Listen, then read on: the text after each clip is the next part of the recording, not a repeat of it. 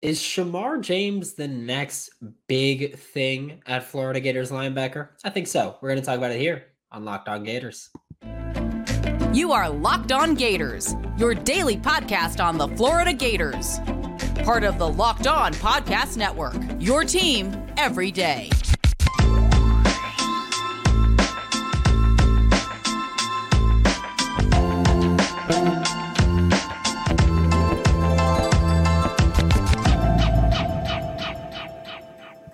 Hello and welcome back to another episode of Locked On Gators, part of the Locked On Podcast Network, your team every day. Thanks for making Locked On Gators your first listen of the day. We are available daily and free wherever you listen to the podcast. Happy Friday. I'm Brandon Olson. Find me on Twitter, WNS_Brandon. Find my written work with Whole Nine Sports, Giants Country, NFL 33. Find me on Threads at Locked On Gators because we're doing that now. But joining me now is Brandon Carroll, and we got a lot to talk about the Florida Gators. Joining me now for Locked On Gators is Brandon Carroll from All Gators. And Brandon, you know the deal. You're here every Friday now.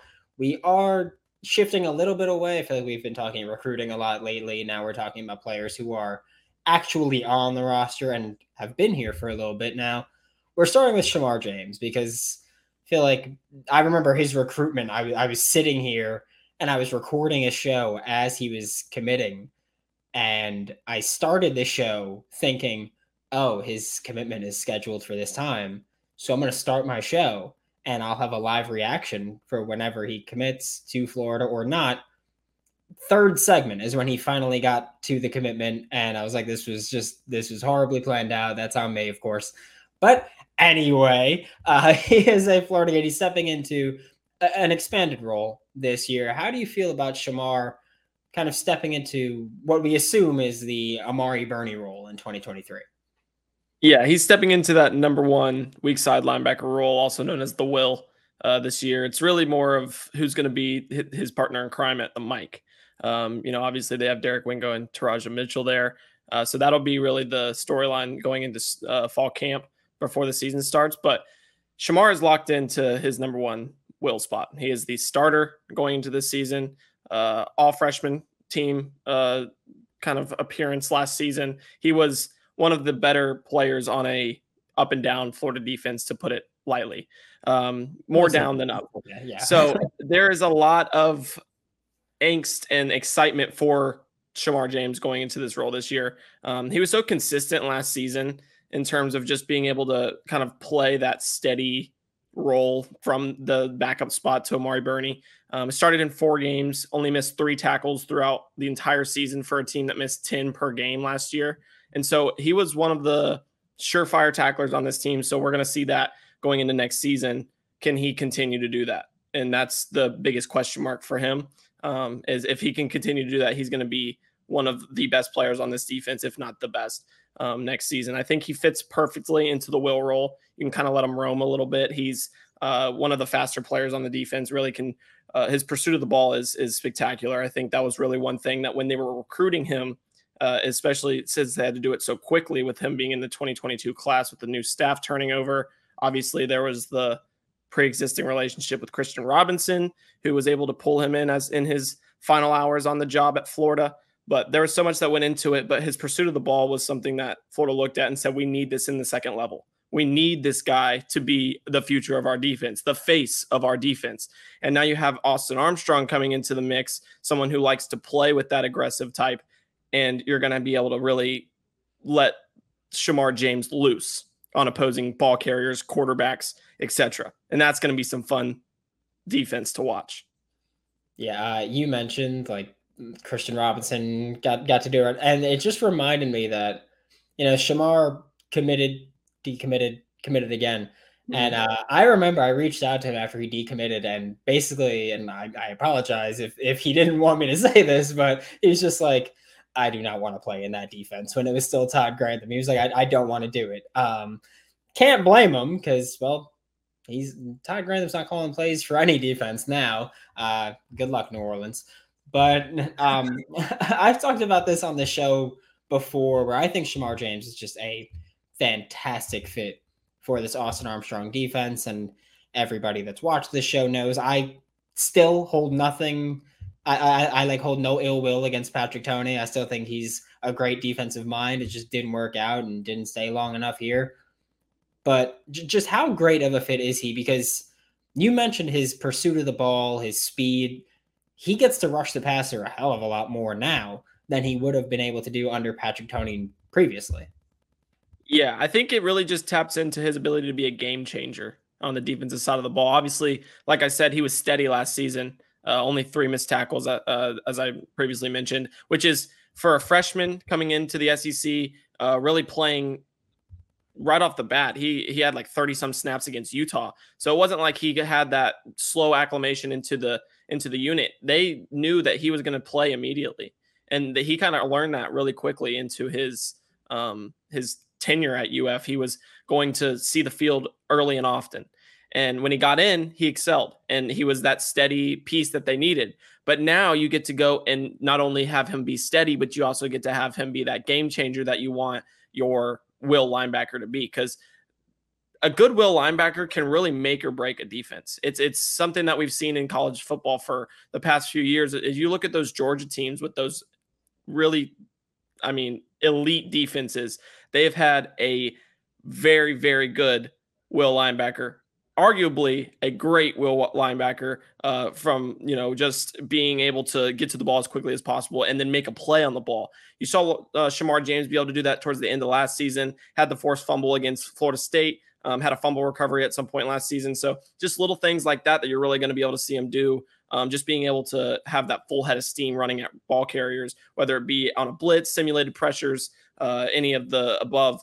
And then obviously getting after the passer is something that he did in high school so well. That's something that Florida's linebackers have done a lot, dating back to the last regime. They a lot of times would take edges and make them linebackers. And while that wasn't necessarily able to mold as they wanted it to, it's something that you can kind of fall back on now. You have Shemar James being able to rush the passer. You have Scooby Williams being able to tap back into that aspect of his game. So just little things like that really make this defense conducive for these uber talented and multifaceted skill sets that are at linebacker for Florida, especially at the will spot. Yeah. I'm so excited for what Shemar can be. Like, there's just no other way to talk about. Just like, I think he's going to be, the next great Florida Gators linebacker, hopefully. So he definitely has the makings to do so. That's for sure. Yeah, he's going to be. I'm like kind of already like, all right, so 2024 is his last year. Then he's gone. That's great. That's fine. I'm just bracing myself for that one already. But yeah, kind of in front of him, closer to the line of scrimmage. Today's episode of Locked On Gators is brought to you by FanDuel, America's #1 sportsbook. New customers, you get a no-sweat first bet up to $1,000. That's up to $1,000 back in bonus bets if your first bet doesn't win. And I'm just telling you now, Wimbledon, Ben Shelton, first win at Wimbledon. It was amazing. I did bet on him. He was favored. He was a pretty heavy favorite. It was like, he was +2. I think he was -240. I don't care. I bet on him every single match, and hey, it's worked more often than not so far. So I'm happy with it. Go to FanDuel.com/lockedon to learn more. Is another 2022 kid who ended up playing, I think, more than a lot of people thought he would. Ended up playing better than I think a lot of people thought he would. In Chris McClellan. What are your expectations for him this season? So before I get into Chris McClellan in general, I kind of want to talk about a little bit about the defensive line, just in how they're going to use the interior. It's going to be a rotational front because they have more pieces than they did last year. Obviously, Jalen Lee was a bit of a, how do I say this without being, he was a disappointment. Okay. I hate to just call out players like that, but he was a disappointment for what Florida wanted him to do last season. And because of that, teams torched the middle of the front early in the year until, they started working different guys into that middle. But this year they have 4 different dudes that can really rotate into the middle. You have Cam Jackson, you have Caleb Banks, you have Chris McClellan, and then also you have Big Des Watson. So you have all those pieces that are going to be in there, and they're just going to, I have a feeling that is going to be a very interesting way in how they split it up, that some players might start at different times. You're going to see a bunch of different combinations in the middle, and you're just going to see a constant rotation of having fresh feet, fresh legs in that kind of on that interior, so that you can really anchor down on stopping what's coming up the middle, because Florida likes to run the football. And so they want to be able to also stop teams from running the football. They want to be able to be that team that can slow the clock, really ground and pound, and win in that facet. And if they can't stop other teams from doing what they want to do to them, it's not going to result in what they want it, the victories, the successes, everything like that. So with that, I think Chris McClellan's going to be one of those rotational pieces. I have a feeling that it'll be Cam Jackson and Caleb Banks being those two starters at the peak of the season. May not be week one, but those two are going to be the two that emerge this season, with both of them having, some experience and also just what I've heard from camp. And then, you're going to have Desmond Watson, who's going to play those short yardage situations. He's going to be that plug in the middle. And then Chris McClellan, he can really do everything. He can play 3-tech. He can play nose tackle. He can do what you want him to do. So he can play with any of those pieces. It's not like he's limited to the nose tackle position like Desmond Watson is. So Desmond Watson's not going to play with another nose tackle unless they want to move that nose tackle to 3-tech. So it's just little things like that are really going to help Chris McClellan get on the field, is that versatility in the front. And then you just look at what he did last season. Can he build off that? Which I believe he can. It's going to be more of a quality over quantity type season for him in terms of reps, but it's really going to set him up to be a very important asset to this Florida team, as they're going to have this kind of platoon system of, all right, we're taking two, high caliber defensive linemen out of the game. Here come two more. And that's going to happen throughout the season. And you're going to see all four of those pieces really produce for Florida in 2023 under this new aggressive Austin Armstrong defense. Yeah. You said Des Watson's only going to play the nose. I don't want to see him at Jack. You don't think he's going to be? Yeah, he'll get some stunts off the edge here. Going into this season, you'll see him rushing the pass. Nah, that would be some fun defense though. If you just line up all four of them on the defensive line, just all right, let's run it. Yeah, just line up all four. You could, Chris McClellan played a little bit of the 5 last year. Just let him do that and just figure that out. But I think Caleb Banks could play. He could play 5-3 and nose, and I think Cam Jackson could as well.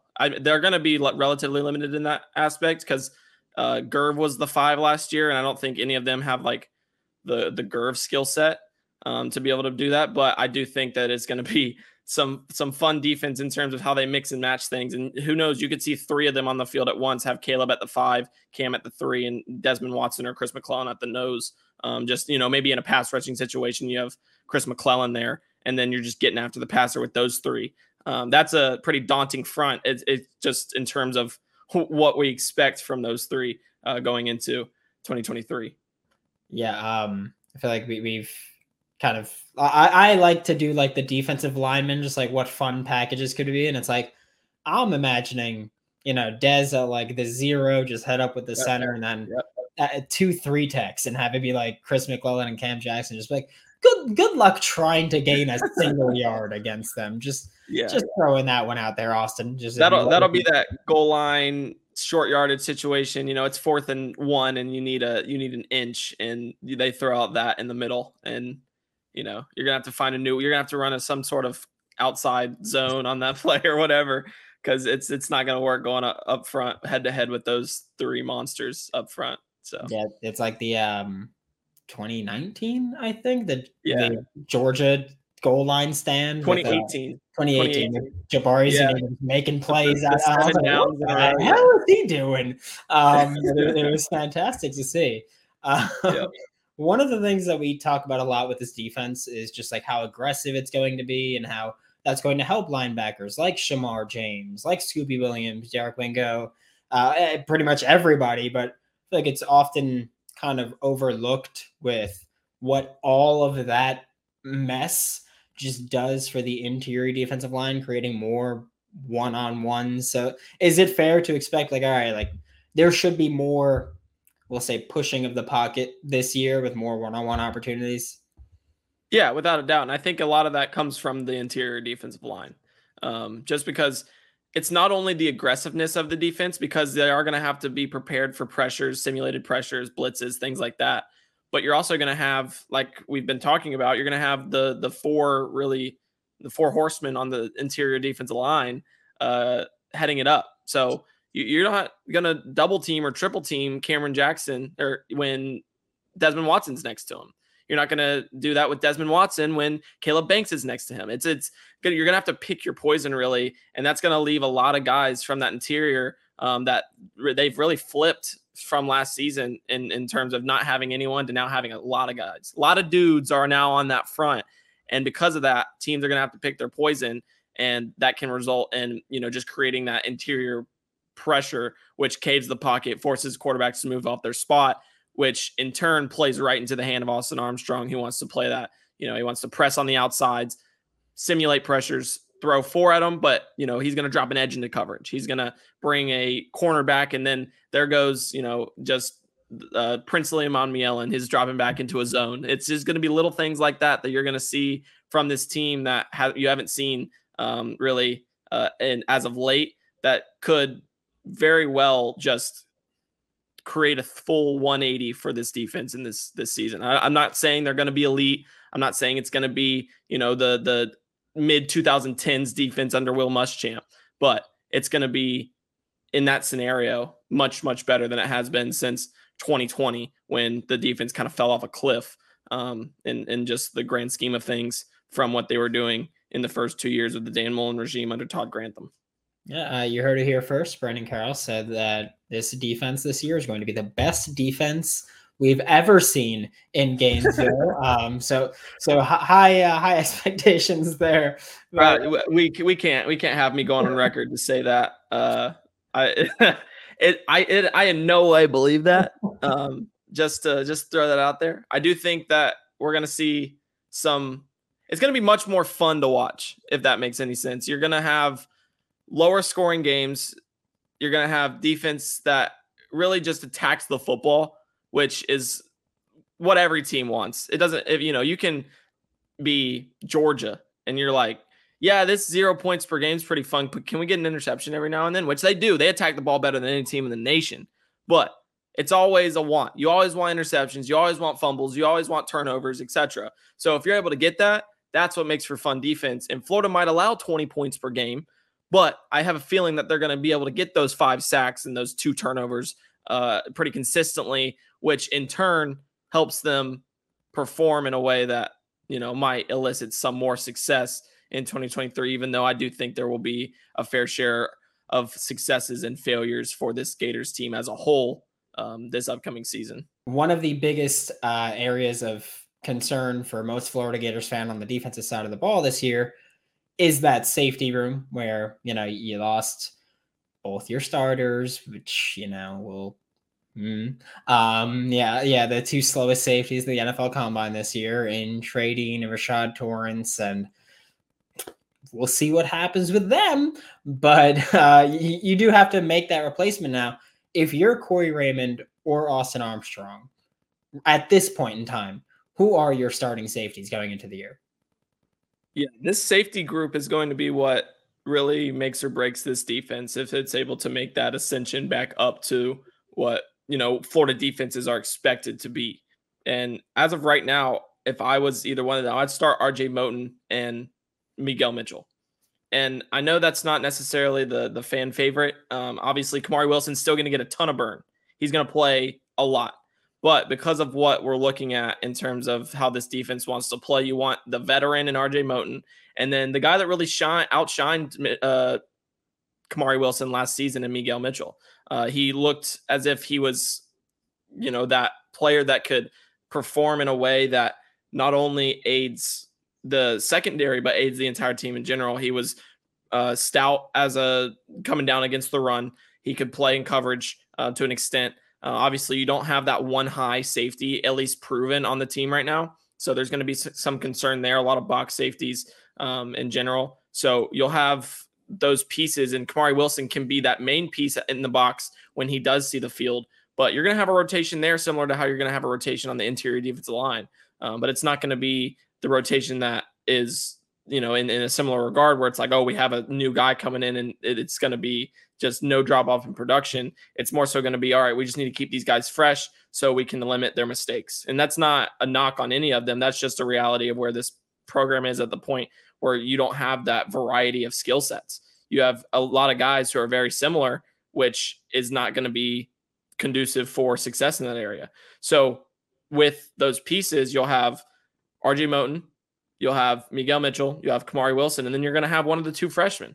I think Jordan Castell was the one that will play early in the year, but Bryce Thornton can be that single high coverage guy as he grows into just his body and also into the defense in this upcoming season. Obviously, he was a 3-star coming out of high school, but he's still, in my opinion, he was better than a 3-star. It was just the height that got him the knocks, in the composite rankings. So just little things like that is going to be huge for Florida. So I think you could honestly see a 5-deep safety rotation from the Gators with Moten and Mitchell starting in week 1 at Utah.